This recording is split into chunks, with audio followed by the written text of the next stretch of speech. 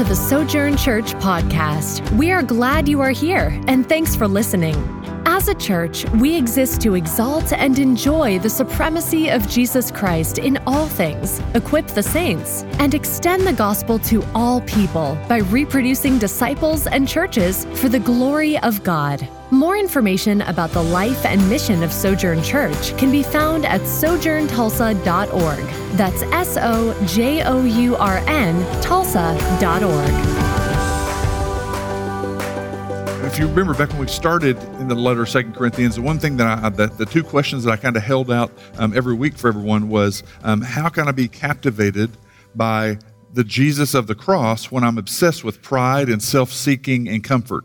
So thinking through that, how can I be captivated truly by Christ, what Paul is trying to bring to them when they were, this Corinthians church, as well as us, were obsessed with pride and self-seeking and comfort. So and then secondly, what implications does that truth have on me loving Christ and making him known to others? If I am kind of secretly, blindly obsessed with my own comforts, my own self-seeking, my own desires, and just kind of trying to live the Christian life, then how am I loving Christ truly, and how am I making him known to others if that's what's going on? Two of the motifs, kind of the themes that run through this book is, the first one is God's paradigm is not our own. God uses weakness in us to show forth his own glory and power. That is not one that we would choose, right? Like there's a reason that all of us don't sign up for the Navy SEALs, right? And so that is not something that we really just run towards, weakness. And the second one is identification with Christ has produced suffering and weakness, which in turn leads to life and salvation for others. And so that was part of God's theme. Look at the glorious, perfect, unmarred Jesus Christ who took human form, lowered himself, and things only got worse, right?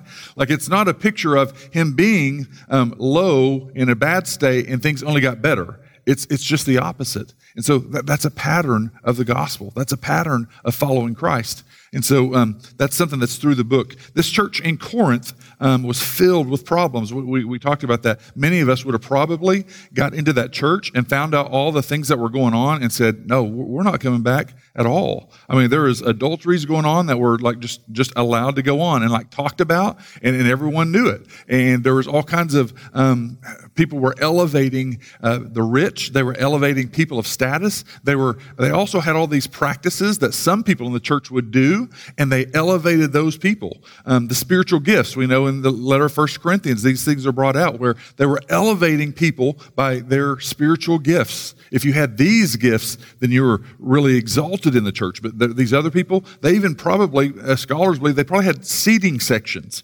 Like if you don't have these gifts, you sit towards the back over there. So that's what's going on, that kind of pride and spiritual pride. And so, but in this broken church, this sin-saturated, selfish, idolatrous community, God sends the gospel of Christ and expects the church not only to survive, but to flourish.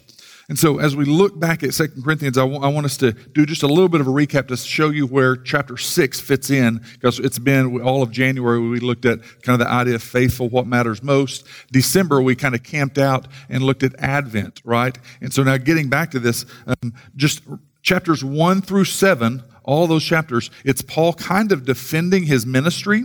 And he's defending it through the ministry of the new covenant. So if you remember, those super apostles, we'll find out more out about them in chapter 11. And so the super apostles had come in, and he's mentioned them before, but they had come in, and as Paul was gone, these guys that had come in, and they kind of elevated eloquence. They elevated man's wisdom, the philosophies of the day. And Paul had been looked at as, this guy, you're trusting this guy?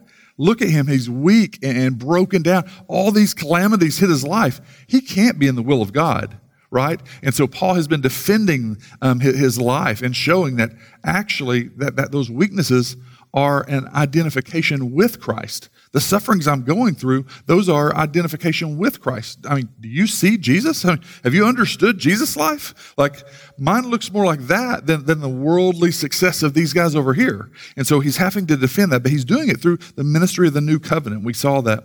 in those chapters.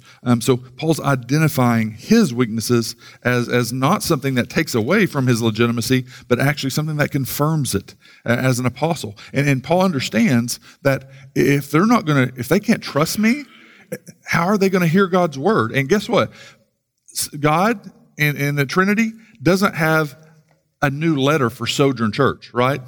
Or Life Church, or Transformation Church, or First Baptist Downtown, or First Baptist BA.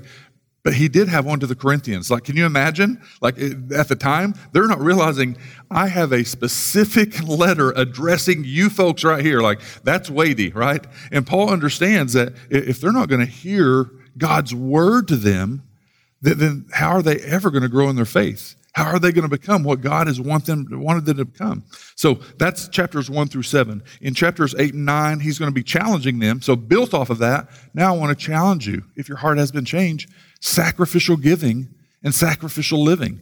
He's actually going to be taking up an offering from them to give to some other churches. And so they're never going to live this out. But some of the fruit of being changed and understanding the gospel would be just sacrificial living and sacrificial giving. That's what he's getting to in those next couple of chapters.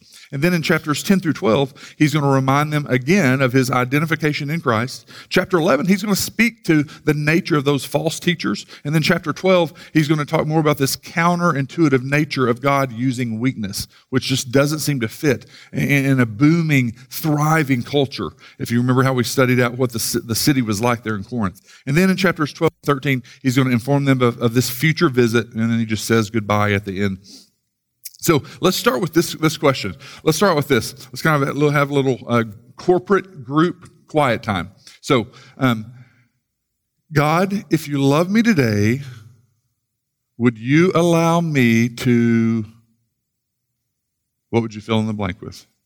God, if you love me today, so we're all sitting down, bowing our heads, we'll have this quiet time. God, if you love me today, would you allow me to, what would you fill in the blank with? What would most of mainstream Christianity fill in the blank with? God, if you love me today, would you allow me to go through immense, painful trials today? Does anyone do that? Would you fill my cup this week with more torturous grief and pain and suffering than I can even imagine, God? Does anyone ever do that?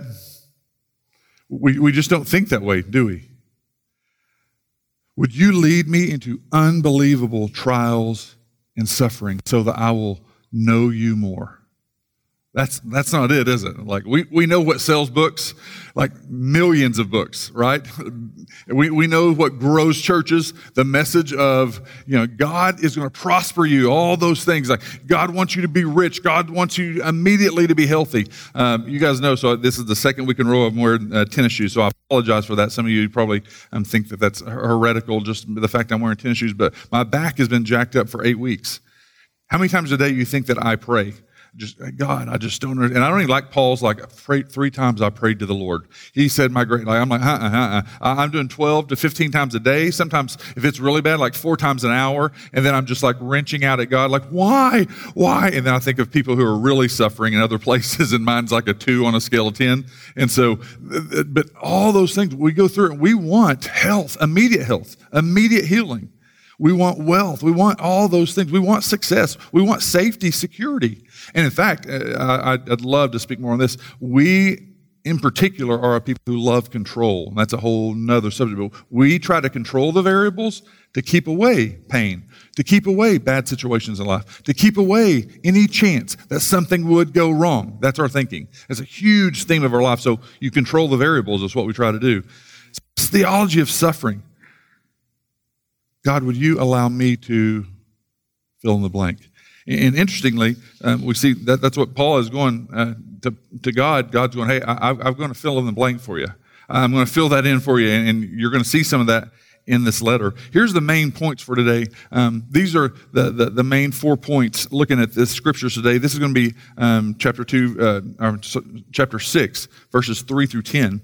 And so the first one is just obstacles to avoid. In verse 3, some obstacles to be avoided.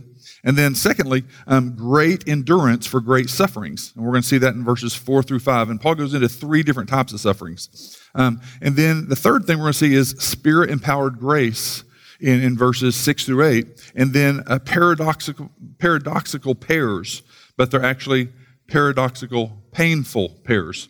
We want paradoxical pairs, but only if there's something that really doesn't have anything to do with weakness or pain. So in this theology of suffering, notice how God called Saul. Remember when Saul was going to Damascus, he had been going, destroying the church and imprisoning people and killing people and all those situations happening? Notice his call to Saul originally. In Acts chapter 9, it says, but the Lord said to him, go, for he is a chosen instrument of mine to carry my name before the Gentiles and kings and the children of Israel. For I will show him how much he will prosper. I will show him how much he'll be successful. He doesn't say that, does he? Because I've shown him how much he must suffer for the sake of my name. Introduction to Jesus for Paul was, why are you persecuting me? He didn't say, why are you persecuting those people, the church? He said, why are you persecuting me? That I'm the head, that is my body. Why are you hurting and injuring my body? I'm going to show you how much you must suffer for the sake of my name. Not, I'm going to show you how much you suffer because you've been hurting me, but because in my grace, I'm going to show you how much I'm worth in your core heart. And that's what suffering gets us to. How much is Jesus worth? Later on in Acts 14, same type mentality. When they had preached the gospel to that city and made many disciples, so good ministry going forward, making many disciples, they returned to Lystra and to Iconium and to Antioch, strengthening the souls of the disciples. Man, you can write a book about what we've been doing, encouraging them to continue in the faith, saying that through many tribulations we must enter the kingdom of God. Don't want that part, right? Let's make disciples. Because it's going to be suffering and pain and costly for you. That doesn't grow churches. That doesn't sell books, does it? And yet that is clearly the Word of God. Acts 20, Paul's just kind of letting people know, except that the Holy Spirit testifies to me that in every city that imprisonment and afflictions await me. So all of us, having a little quiet time in the morning, all of us, we'd love to hear the audible voice of the Spirit. Paul's probably like, no, blah, blah, blah, blah, blah, like, not again. I don't want to hear it. Like, afflictions and imprisonment are awaiting me. How can all of this be true? Those verses, and in many, many more, in the sections we're going to look at in 2 Corinthians, how can all that be true? And at the same time, the verses in the Bible like number 6. So at number 6:24, may the Lord bless you and keep you, right? Yes. May the Lord cause his face to shine upon you, and may he be gracious to you. Yes. May the Lord lift up his countenance upon you and give you, in the picture there's this almost pushing peace, shalom upon you. So how is that true? And what Paul's saying here, like imprisonments, afflictions are awaiting me. How much you must suffer for the sake of my name. If you had your choice, which one would it be? Do we want number 6 or do we want 2 Corinthians chapter 6? Do we want those verses in Acts that Paul just laid out for us? And the reality is what we don't like to look at. What if God brings about number 6 through sufferings and through hardships and through affliction? What if it's in our weakness that we see a huge, beautiful God instead of in our own self-strength, in our own power, in our own success steps? And so I know that's what's American. I know that's what's expected, but sometimes it's just not biblical. And that doesn't mean, what I'm not saying is that if you're having success in your business, if your job's prospering and you're doing well, man, we want that. We pray that. That's what we want. In the same way, right now in dark areas in the Middle East, in North Africa, we're praying that Jesus would come, that light would come to darkness, that governments would be changed, that people would be changed, hospitals and health and all the blessings of Christ. And when Christ, if you look at history, when Christ comes in and churches are planted, it changes that place. Now, some places it's powerful strongholds. So it's like, small little pockets of missionaries and tiny little house churches. It takes a while, but when Christ enters into an area where there's freedom of religion, everything gets better. The economy gets better. People's health gets better because it's usually medical help that's coming in the form of missionaries. All kinds of things happen. So we don't say, you're closer to God and you're more godly if you suffer. So I've had some friends that say I'm wanting to go. I literally had a guy 20 years ago said, in Revelations it talks about the white robes given to the martyrs. It's like, man, I'm going to North Africa and I'm praying that I'll be a martyr. And I was just like, what? Like, why would you do that? That's just idiotic. He lives in a really nice house in Florida now. And so, at the time, he was 20 something. So he thought that would be going to be a martyr. I would be the first, no, I'd be running, screaming, throwing kids back down behind you. That's what most of us would do that, this is as long as I outrun that other person, I think I'll make it. And so, that we have this mentality sometimes that it's only either success or then other people have this mentality, well, if you are suffering, then you're closer to God. Not necessarily. So I'm not trying to make that argument. So let's look at 2 Corinthians chapter 6 there, 3 through 10.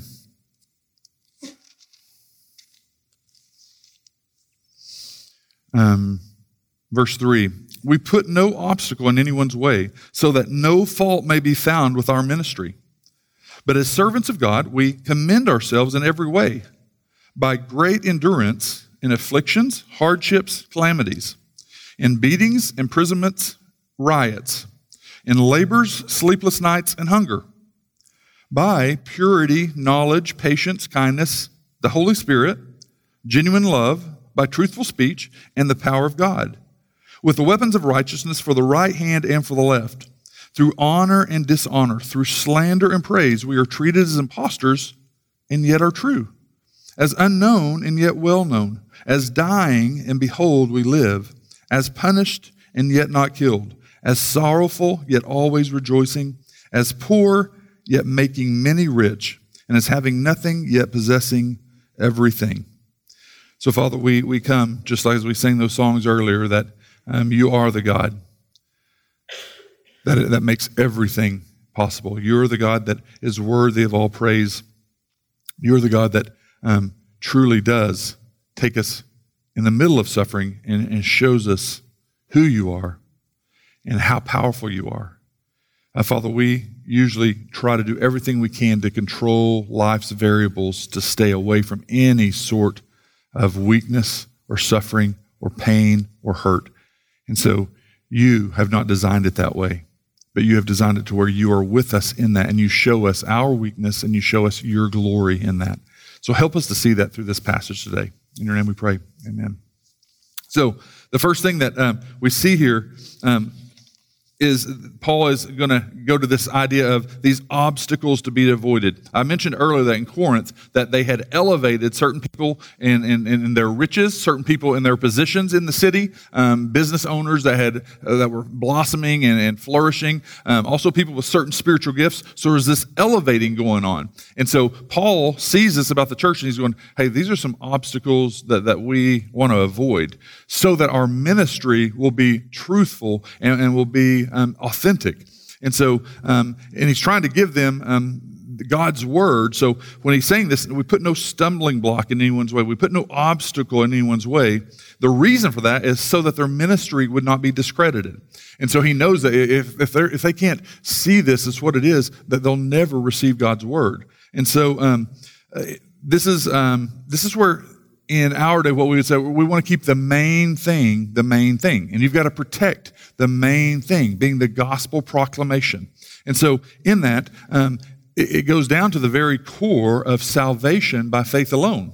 And so I'll show you a little bit, I should have camped out on here and just went deep into this to show you, especially when you look at not only what Paul was dealing with the Corinthians, but in our own culture, how that's kind of cascaded and there's all kinds of things. So sometimes we're putting our faith and our trust, we're resting in lots of good things. Sometimes we're resting in stuff. Sometimes we're resting in self. Sometimes we're resting even in religious stuff. Yet what we need to ask is, what is it that we need most? Okay? What is it that we need most? Thinking through salvation by faith alone,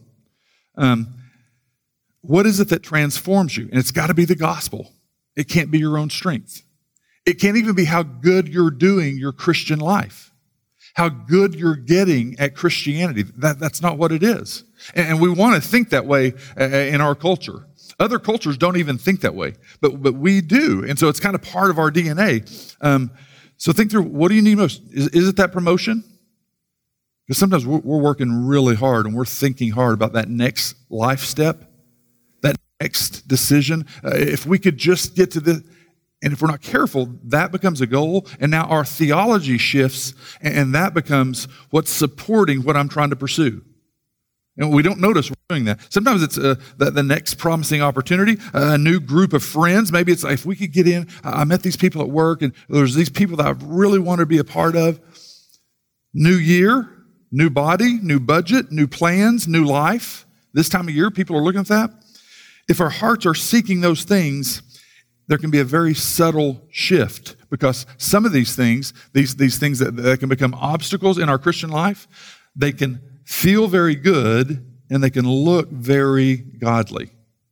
So as I show you these, I think there's a slide up there just showing, first of all, just the two big ways, two big obstacles we want to be careful of is anytime that we're subtracting from the gospel or we're adding to the gospel. Okay? So, Paul's day, I told you about the Corinthians. They're elevating certain practices. These people do these things. Look at them, how godly they are. These people have these spiritual gifts. Look how godly they are. These people are so successful. Look at their positions out in the world. God has really blessed them. And sometimes they weren't spiritual at all. In fact, they were probably just completely lost people, but they're coming into the church because they could see ways of taking advantage. So in that, when you think through things in our day, taking away from the gospel, the prosperity gospel, right? That's one gospel that's just wrong. The therapeutic gospel. Also, the social gospel. So and some of you may go, I haven't heard of those other things. Is there some books about that? There's tons of stuff. So first of all, just the prosperity gospel, the idea that, just God's only desire for you is to be healthy, wealthy, rich, and all in Jesus' name, right? That's only for Christians. And we sit there and we go, how do people fall for that? How do people not see through the prosperity gospel and the different versions of it? Man, there's some newer, nuanced 2.0 versions of the prosperity gospel around. And so the therapeutic gospel, how do people not see through that it's not the true gospel? The social gospel, how do people not see through that? Why? Because it feels really, really good. And it looks really, really godly. And now if we flip over, so those are things that are taking away from the gospel.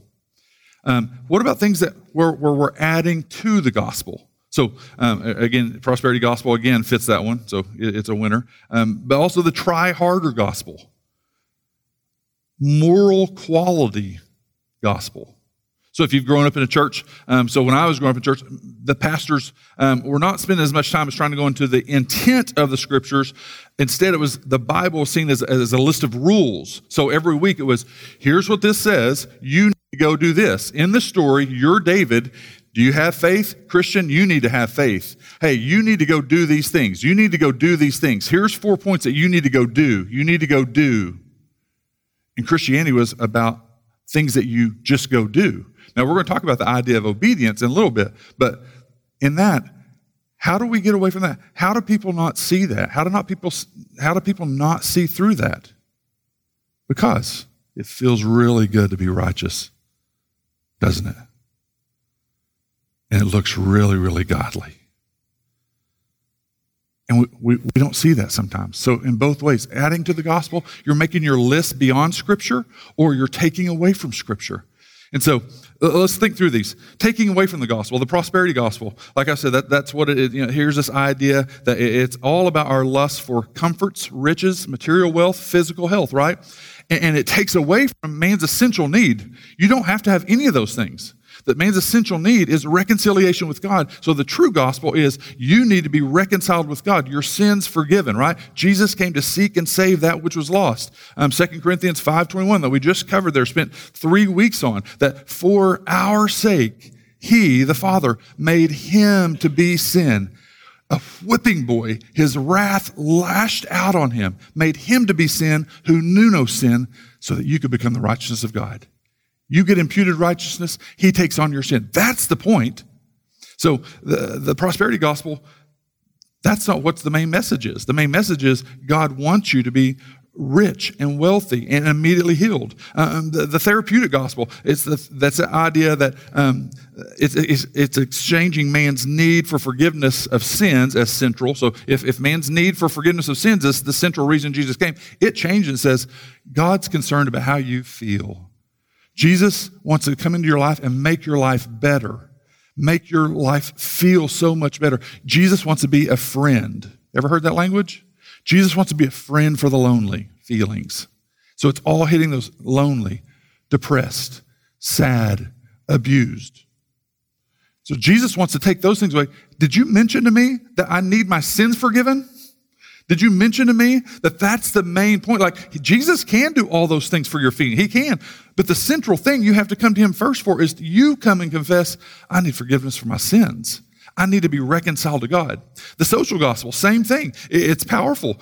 It takes away from the gospel by exchanging man's vertical relationship with God, right? So our vertical issue with God, you're sinful under God's wrath. I need to have that problem solved first, right?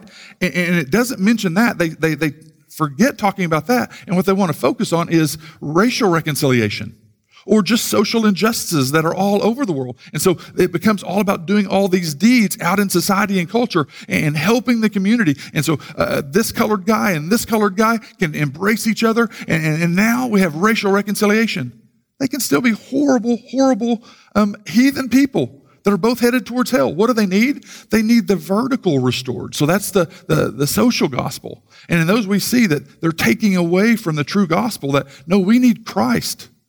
We need Christ first. That's what solves it. And then from our loving God, we begin to love others. It's changed me to where now I have a true heartfelt love for this brother, right? And so that's where they subvert that.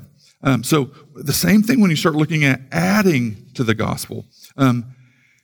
If getting saved is this idea that my past is forgiven, I got a kind of a new start on life, and now I simply want to try harder to live better than I did in the past, that's not the gospel. A new start, a blank slate, and now just don't do the things you did. Don't do the things you did. That's you. It's not a matter of us trying harder, having the right rules to apply. It is transferring our trust away from ourselves, transferring our trust away from our efforts, understanding the imputed righteousness of Christ. Now, in that, many people are looking for the right equation to try. They want to try harder at applying the right equation. It will, and if you do that, it leads to blessing and it leads to pleasing God. No, you are pleased. You're in the state of the position of being pleasing to God because of Christ's imputed righteousness, right? So we must be aware of those type of obstacles that are there. Sometimes we're setting up obstacles where we're taking away from the gospel in ways. We're adding more and more rules to it, and it's not the pure gospel. And so in that, we have to think through. It's not a matter of not obeying. There's always obedience. Paul is saying, I've remained faithful and remained obedient. So obedience to Christ is the given. It's the understanding. So when you think through, hey, how do I want to raise my kids? Here's some things that we want to have applied in our house. Those are great ideas. That's what the Bible encourages us to do with our wisdom, right? So whether it's our family, whether it's our career choices, whether it's our the way a person works in his workplace, she works in her workplace, the way that we raise kids, all those things, those are wisdom pieces that are expected of us. So you don't get to do away with it and say, well, it doesn't matter about my obedience because I don't want to be adding to the gospel. That's always the understanding is there is faithfulness in the middle of this. And so don't walk away. I don't think there's anybody struggle with that, but sometimes in places, some other places, probably bigger places, that it's this issue of like people are kind of living how they want to live under this kind of grace banner, and that's never the understanding. So we must be aware of obstacles that we can have in our life. And that second thing is a great endurance for great sufferings. And Paul mentions 3 types of sufferings. First of all, just general sufferings, then sufferings at the hands of others, and then sufferings by way of self-discipline. So as followers of Christ, we, like Paul, must be biblically informed that we may go through many trials and sufferings in life, and they are tied to our union with Christ. Some of the things that you will have in your life, relational breaks in family, extended family, close situations, maybe as your kids get older, maybe neighbors, maybe at your workplace, there's going to be rifts, there's going to be problems because you are standing in union with Christ, right? We're going to face some of those things. We're in a fallen world where people are not playing by the same rules. Paul Tripp has some great writing on this same idea. Paul's been a trusted friend that I've read and learned way before we met them. They brought Paul and Luella into our Harbor Network Pastor and Wives Retreat. And so way before we got to meet and talk with them and stuff and spend time with them, just his books had been so helpful. And we're not like super close friends and stuff. Like we don't text all the time. We were there, and I think they were sitting. I don't ever go after, like when there's somebody that's celebrity, I don't like go to them and like, hey, will you sign my belly or something like that. And so I just kind of like give distances. But they happened to be we were out on the beach. They'd spoken a couple times that morning, and then they just happened to be like a couple of chairs over. So we started talking to them, and so one thing led to another, and I like to talk. So. After a while, I think I was only like up to like the 2nd grade in my story to him, and then he's kind of moseying off a little bit, and so next thing I know, he's down towards the water. I'm like, hey man, and he's like, no, stop, don't, just stay back. I'm peeing right now.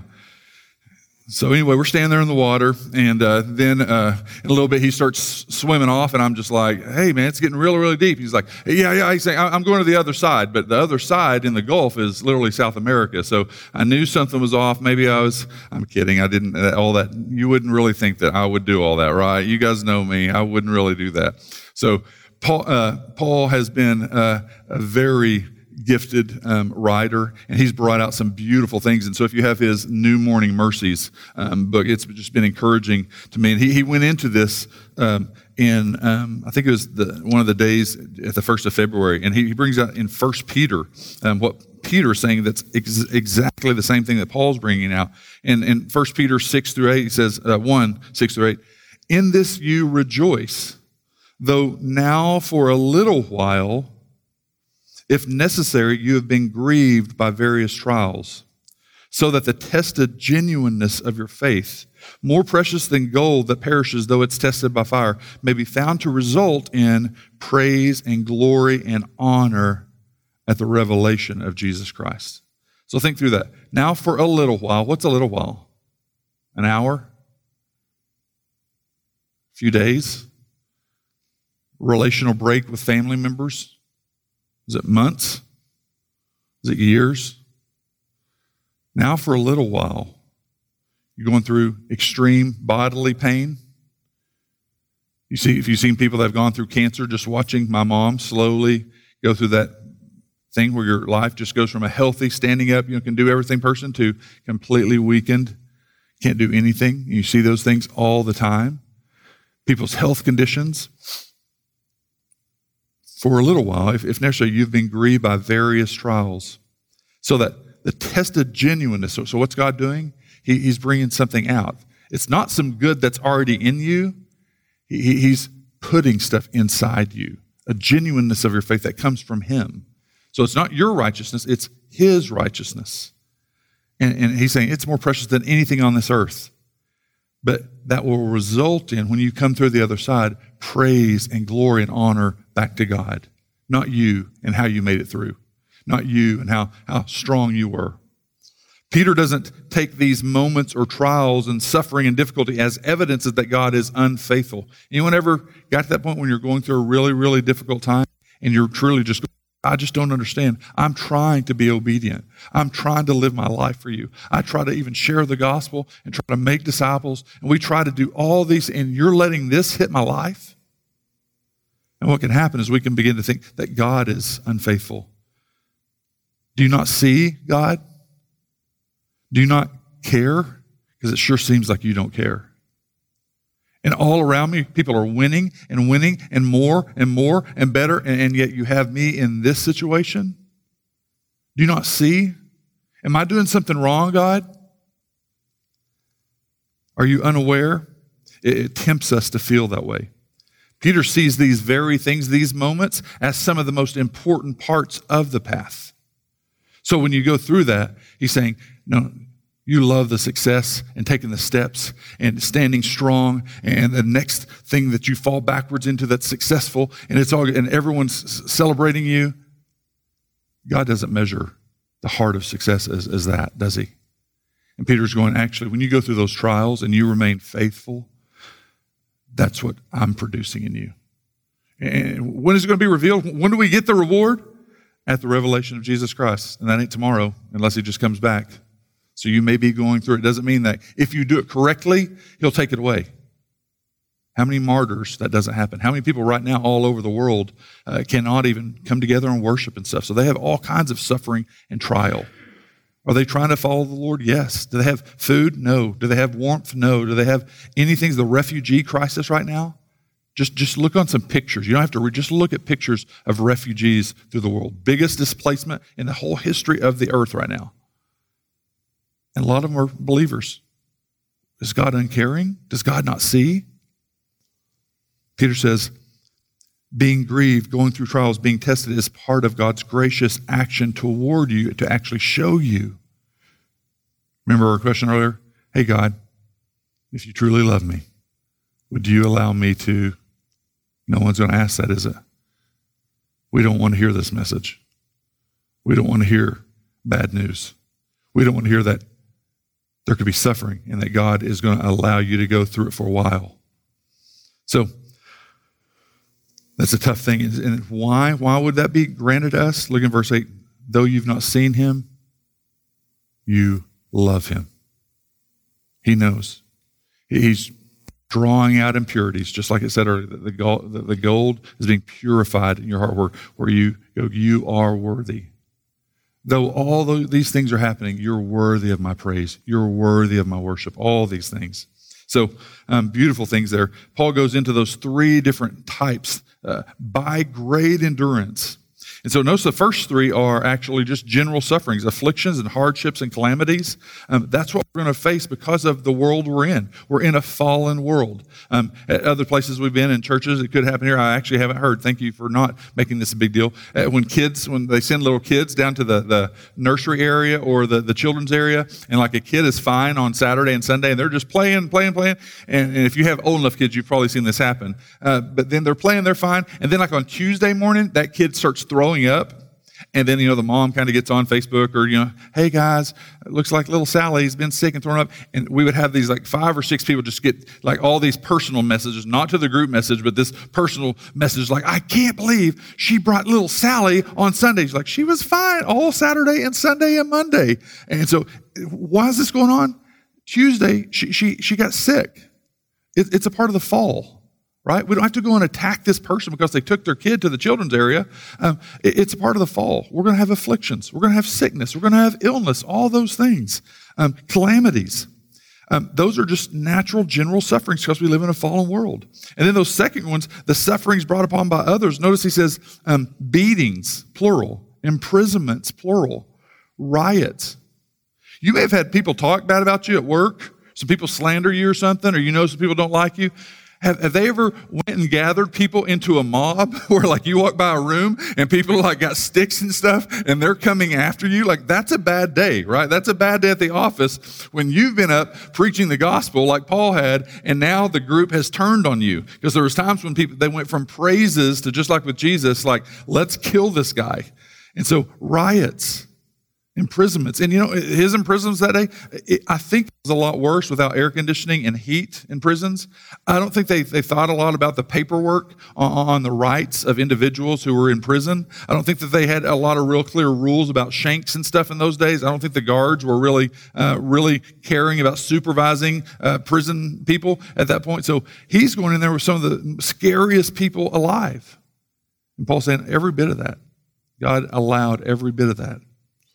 Are suffering by way of self-discipline. He talks about hard labor and sleepless nights and hunger. As they were tent making in some places, something would happen and they wouldn't get some of the support that they're supposed to get. So now we're out of money. We're in this city. We've got to go and work for 2 or 3 days. We're going to work during the day. Everyone else is working in the fields from sun up to sundown. And then now we're ministering in the evenings and it's sleepless nights. People are coming to us with all kinds of problems. So they were doing all sort of preaching in small groups and house Bible studies and those things, and now people are needing to be prayed for and needing to be counseled and all those things. So sleepless nights due to this ministry. And all these occasions of sufferings, they did not disqualify them. And he's wanting the Corinthians to see that, no, those actually confirm we were walking in the will of God. And in our time, it's just not thought of that way. The third thing is he's also showing us this idea of Spirit-empowered grace. Look in verse 6 and 7. By purity, by knowledge, by patience, kindness, the Holy Spirit, genuine love. Notice that he throws in the Holy Spirit, and notice two times later he throws in the power of God. So he's got this list of things that seem like fruit of the Spirit. He's got these qualities or these characteristics. Purity, knowledge, patience, all those things. But then he throws in the Holy Spirit. So some people, in the Greek, in the Greek, it doesn't help you out. It doesn't give capitalization. So if you're reading the original manuscripts, there's no capitalization, even in ours. So that in pneumatai hagios,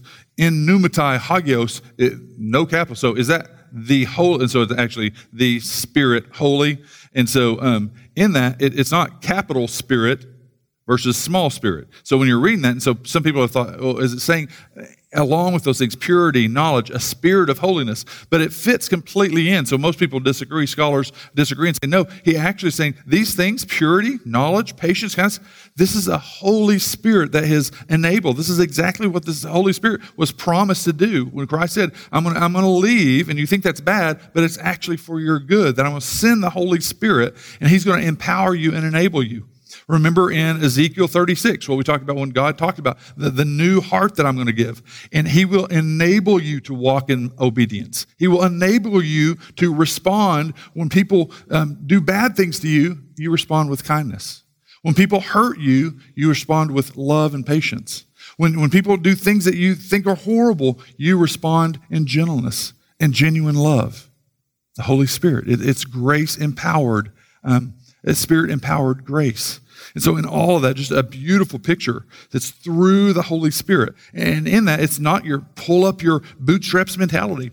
When you're suffering trials and you're suffering things, we would be bent towards just anger or retaliation, resentment, bitterness, going on the attack, strife. But we have the opportunity to actually respond with these things that he has listed. Purity.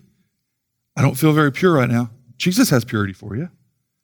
I don't feel like I understand the whole situation, that knowledge of you have knowledge that you're going to go through suffering, and in suffering, you still can love people that are treating you bad. That's knowledge and understanding. Patience. Just trust God in this. You don't have to respond. You don't have to do all these things and take all these actions. Patience and trust. Kindness. Genuine love. Truthful speech. So all of those beautiful. Is that not beautiful? That God says you can have all those things even though you're going through horrible situations. You don't have to respond the way the world does. You don't have to respond the way your heart wants you to. I've got resources for you, the imputed righteousness of Christ. It says, with weapons of righteousness for the right hand and the left. And so that picture there is the picture there is, with the right hand usually was the sword. So we're on the offensive in dealing with spiritual battles, but also with the shield.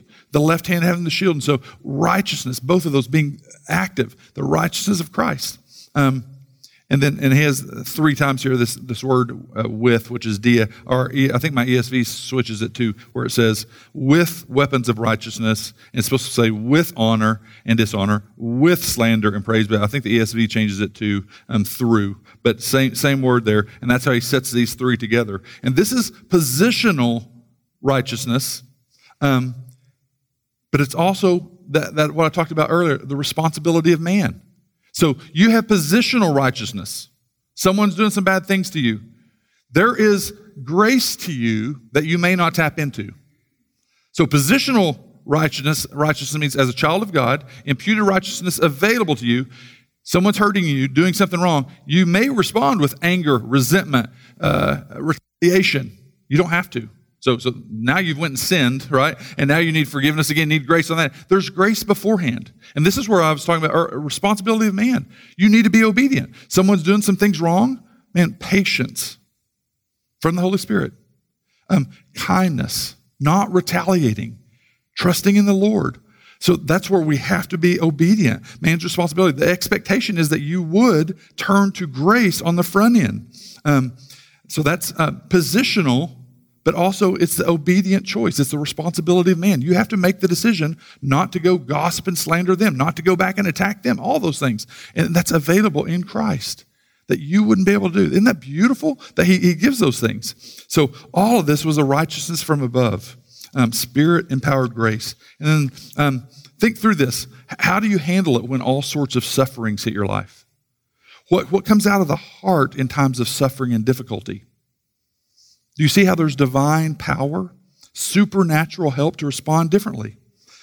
So not only do our sufferings and trials not mean that God is uncaring and not mean that God doesn't see, it doesn't mean that God's mad at you and trying to prove something to you and get back at you. It actually may be that you're right in the center of God's will. And in the middle of that, when you're going through those things, He not only is with you, but He also has resources for you.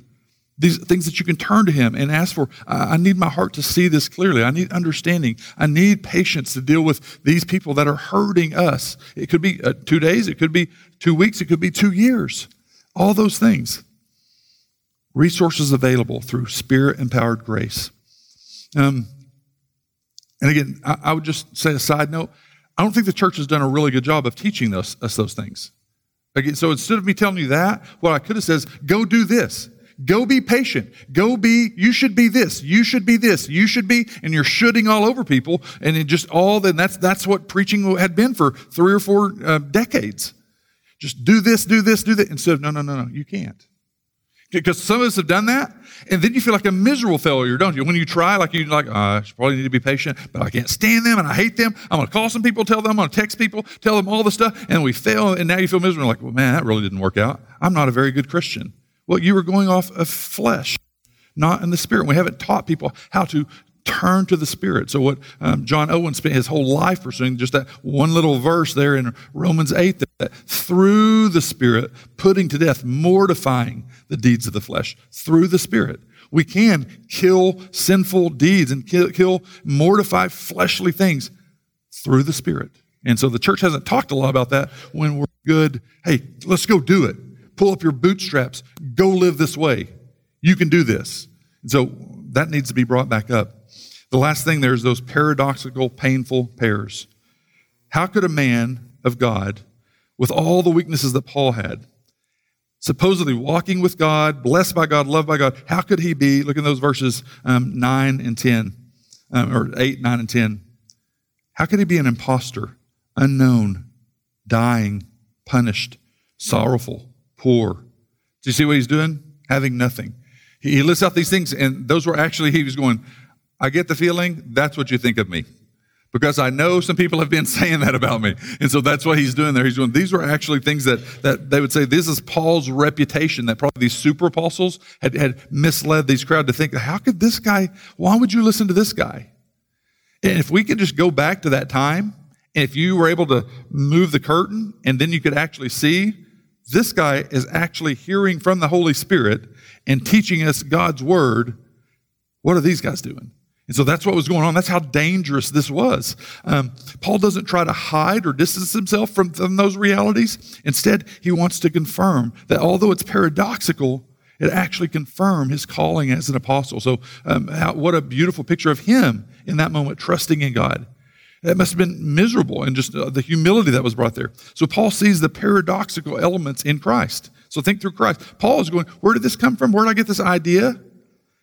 Jesus and his humility being his glory. You want the greatest NFL coach? Or do you want the guy who had a 2-14 season? NAIA. How does he treat people? What's his character? Think through, like, what do we elevate in our world? What do we elevate in our minds? We want the guy who looks this way, who leads this way, and it looks like he's just the general going to take things by storm. That is exactly the flipped opposite of what Jesus came. Remember, all the Jews wanted the powerful militaristic leader, the Messiah, after thousands of years to come in his powerful army and take over and knock these Romans out and set up his kingdom, and they were going to be first in line. And he comes and dies. And says stuff to these poor, oppressed people. Hey, you're going to be broken. You're going to be hurt. You're going to go through suffering. Blessed are the poor in spirit. What? If you're the king, why poor in spirit?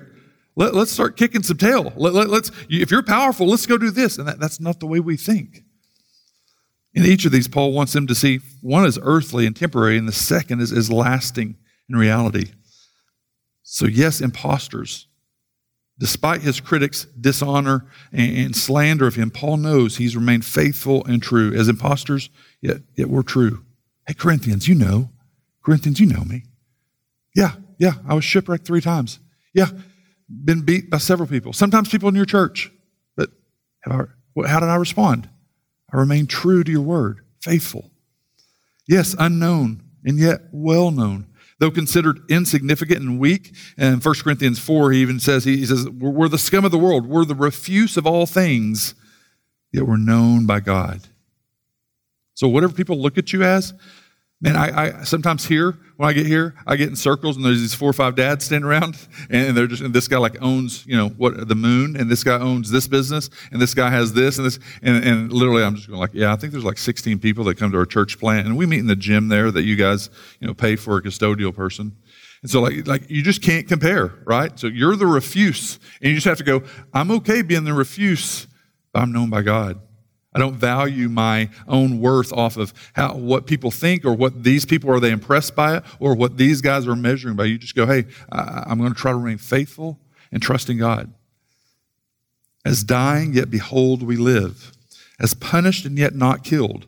Through all the dangers and attacks and shipwrecks and sickness, being beat and stoned, left for dead, yet still alive and living for Christ. And then the kind of this one that encapsulates that most of us think through, this idea that encapsulates all of it. Sorrowful yet always rejoicing. That's the whole mindset of people that understand that we're aliens here. We're sojourners. This is not our home. That we're going through. And so at any moment, it could be a car wreck. It could be a stroke. It could be cancer. It could be anything. It could be 85 and dying in your sleep. But this is not our home. So thinking through what that looks like. So then it goes to that next part, connecting that, even in our sorrow, still being able to lift up our heads to this face-to-face time. So sorrowful, yet always rejoicing. Because why? We're living for something different. And he goes into, as poor, making many rich. What do we have that could make many rich? When you don't have anything, what do we have? The gospel. We started talking about the main thing.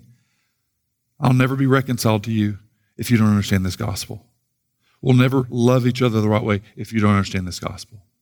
I don't know if you're going to end up having a great business or your business is going to continue to fail, but you need to understand this gospel. Making many rich, having nothing but making many rich.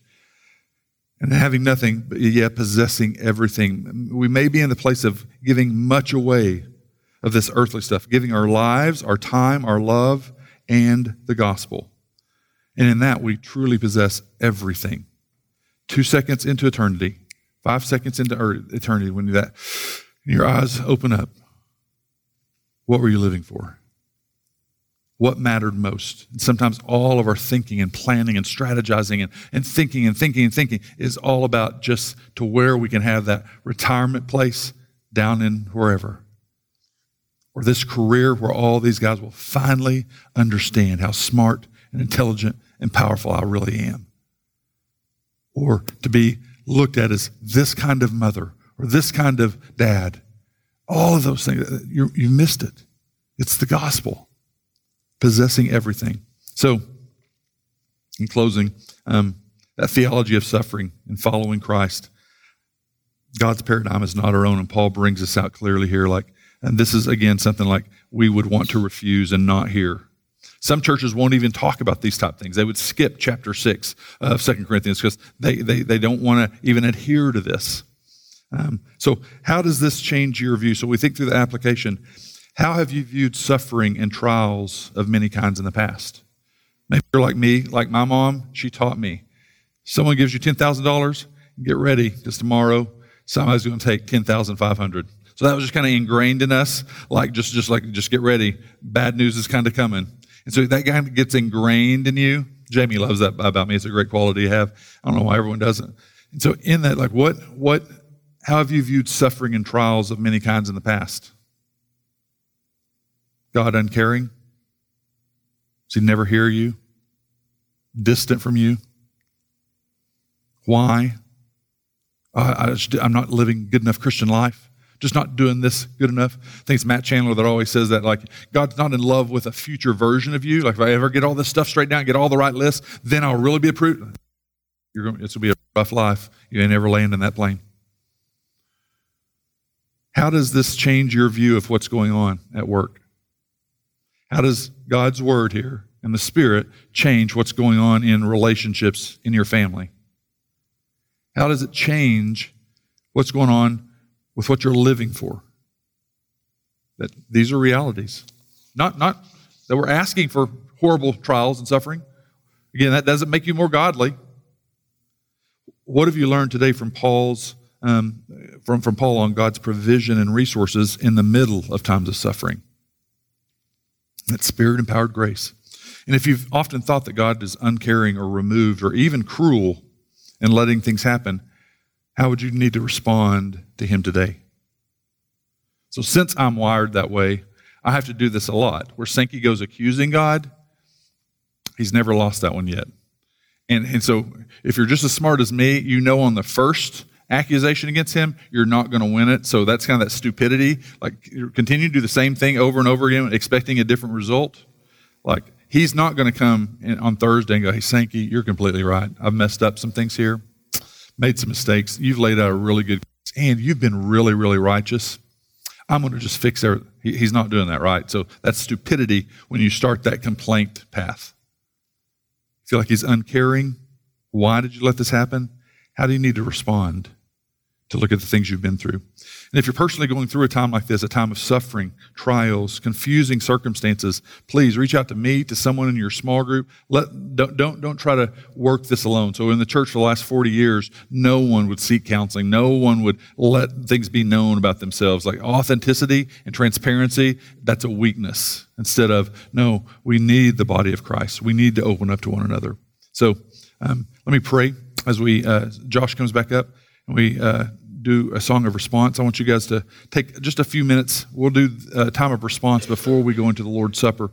The Lord's Supper, we'll talk about those other things, but I want to give you some time just to think through your life of trials and suffering and what God's Word has shown us today, what the Spirit hopefully will teach us. Father, we do come confessing that we're a people that live so self-focused. Immediately, in a small or a large trial, we think of self. Why? How could this happen? Sometimes we even lay our righteousness on the table. God, I'm doing all of these things. I'm trying to live for you. Why, God? And so we see that doesn't work. We have to confess that to you. We have to have hearts that are softened, that repent. So Spirit, would you just give us some time to think through those things? And maybe not just this few minutes of this song, but this week, maybe for a while, thinking through the things that we've gone through. We ask for you to guide us in that. Would you come as a comforter like you said that you are? Would you come as an encourager for the weak? Would you bring the things that we often push away, like repentance and confession? Would you soften hearts, God? We thank you that you love us enough to do this.